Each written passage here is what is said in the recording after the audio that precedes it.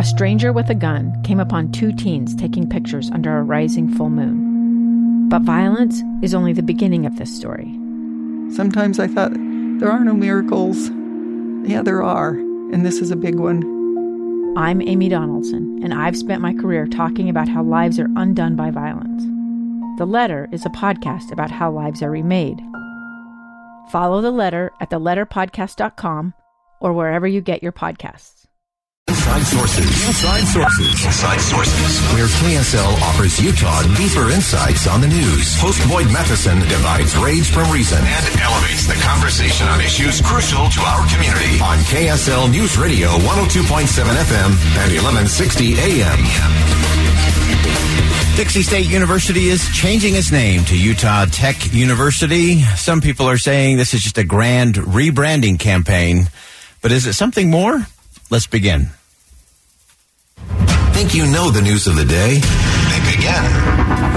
Well, as I mentioned, Dixie State University is officially changing its name to Utah Tech University, and this is not a branding exercise. This is something way deeper and way more important than that, and we're really grateful to have joining us in the studio today President Richard Biff Williams, President of Dixie State University, soon to be Utah Tech University, and Dr. Jordan Sharp, Communications Director. Thanks for joining us today. Thanks for having us. President, let me start with you. Some people say, hey, is this just about new T-shirts, new hats, new logos? Tell us what this is really all about. No, this is really about embracing the mission of the university that we have been focused on for the last decade. When we became a university in 2013, we really wanted to serve our community. So we asked all the businesses and locals of, what does this university need to look like? And they said, we need our students to have degree programs so they can stay here, because most of their sons and daughters would come for 2 years and then they would go off to another university. And then the businesses were saying, you're not producing the workforce. And so we honed in on going deep in STEM, looking at tech, engineering, healthcare. And so we've been working on this Polytechnic mission for about a decade. Yeah, and I think that's such an important thing. And Jordan, you get to manage a lot of this communication stuff and how this all rolls out. I feel your pain in so many ways. But one of the things that has really struck me in this whole process, watching this, and so much of this took place far away from cameras and microphones, with just a lot of relationships and communication. But to me, this is really the ultimate way to honor the legacy of this institution, that pioneering spirit. The pioneers down in southern Utah, they knew if something was no longer useful, helpful, or getting them towards accomplishing their mission, you got to discard it, and you got to get something better and different. Tell us how that process played out and how that is part of this mission that the president just described. We couldn't have said it better.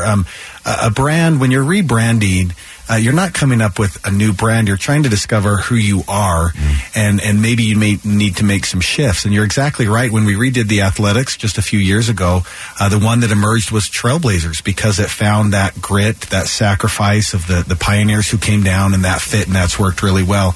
So when you look at this, when you look at technology as this being the next frontier, right, of pioneers, of innovators, of business leaders, in medicine, in arts, you name it. Technology is taking over everything. And so with that same grit and sacrifice, that's where this mission came from. And you hit a good point, because it's a double-edged sword, because this has been difficult, because the Dixie spirit is so important to us, and that heritage. Yeah. But we are looking at it the same way you are. This is what the pioneers would have said. They said, you know what, there's a better way. There's a better way for our students. There's a better way for those to be more inclusive and to open up this great territory to make the world a better place. And this brand is really going back to them and honoring them in a way that we couldn't otherwise do. And we're passionate about that. I love that. And President, I want to dig in a little bit in terms of what you mentioned in terms of that really alignment to principle, that alignment to mission.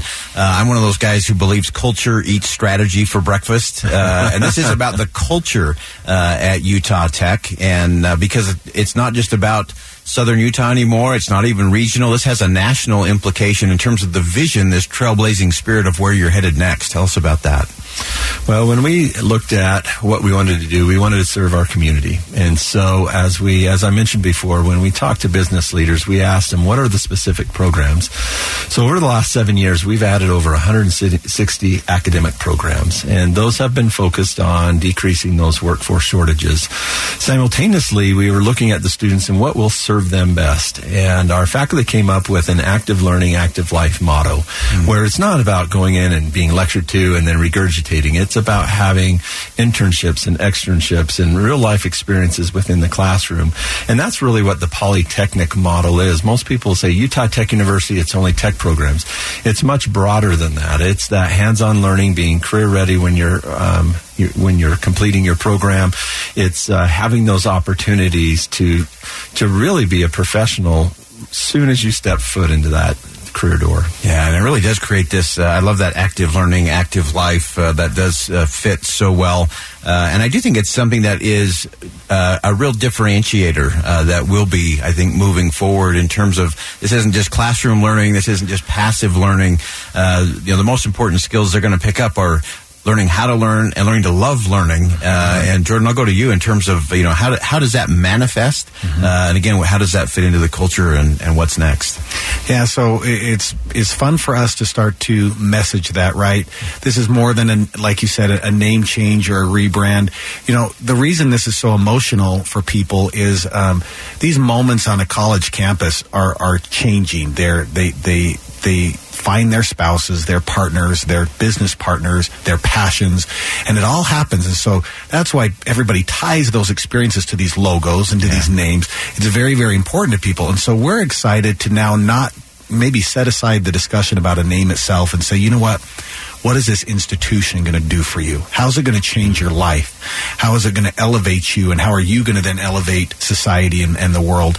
And so that's where I'm excited, is to kind of maybe not talk about the name so much and talk about this institution. I mean, how many institutions in the world have we, in the last 7 years, we've doubled enrollment, doubled our facilities, 160 programs, fastest growing city in the United States. There is a momentum and an excitement and enthusiasm. When you look at these other big cities that we will be the size of, they have 4, 5, 6, 7 universities. We have one in the fastest growing. So we feel a lot of pressure that we have to service these industries coming in. There's so much, like you said, there's so much more to this, and we're excited to tell that. Yeah, fantastic. I'm going to pull in our friend Scott Howell, who's been shepherding a few things along here and part of this whole process. Scott, as you've been able to watch this play out over the last year plus, again, this is not an unveiling. This has been a trailblazing process. What have you seen in that? Well, amazing, super talent leading the initiatives to make change. You're on. There we go. I should know my own board by now. There we go. There's the magic button right there. Well, thanks, Boyd, and thanks for having me on with this illustrious group. It's really a pleasure for me to be able to help them and work with them. I owe a lot to Dixie. I played football down there, and they paid for my education, and they gave me a job to hand out towels. It was the greatest thing in the world. I was like, wow, really? I get all this? Only in America. Yeah, only in America can you get away with it. No, but I also had an African-American as my roommate. And his name was Lynn Lanier, and we've reconnected throughout this Dixie process, and I had no idea of the harm that he felt and the insecurity he felt while we were athletes down there. And so for me personally, I think this is a great day of edification for the citizens of the state of Utah, especially for southern Utah, where whether you say it was racist or not, that's how the world perceived what was going on in name and all of that. And I like so much what you said about the pioneers, because truly, if they were here today, they would say, you know what, it's time to make a change on this. Yeah, absolutely. And President, I'm going to give you the last word. Because we know in institutions, it's not about what was or what is. It's always about what's next. What should we all be watching for next for Utah Tech? Well, as you'll see, we'll have tremendous growth in our areas. and Dr. Sharp mentioned, we're going to be the size of Pittsburgh and Cleveland and Kansas City. And so what you'll see next is a university that keeps trying to meet the needs of the students. We'll keep adding programs. It's been miraculous how many programs we've added now. You'll see that we'll be driving the economy in that area. We're going to be the founder of that because we need to produce the workforce. And so we'll continue to be engaged in our community. We'll continue to be on a state stage, but also a national and international stage. Yeah, love that. Absolutely. Fantastic. President Williams and Dr. Sharp, thank you so much. Thank you. Thanks for jumping in, Scott. And as we wrap that up again, I think this is so important. This is a institution that is not just managing and muddling through. They are on the move. That trailblazing spirit is there, and this name reflects the principles, the values, the mission and vision of where this comes. This is an institution to keep your eye on in the weeks and months ahead. Thanks, Boyd. Think Again with Boyd Matheson on KSL News Radio. A gun in the face. Then all of a sudden they all kind of lined up. They pointed their guns at me. And this is the point where I thought, I'm going to die today. Started 2 years of horror for an American in Venezuela. They said, you need to give us your phone and get ready because you're coming with us. I'm Becky Bruce, and I spent a year researching and piecing together Josh and Tammy Holt's story about their ordeal in a notorious prison. That's when everything started to turn bad. We had another pound on the door. Boom, boom, boom. And there was the police once again.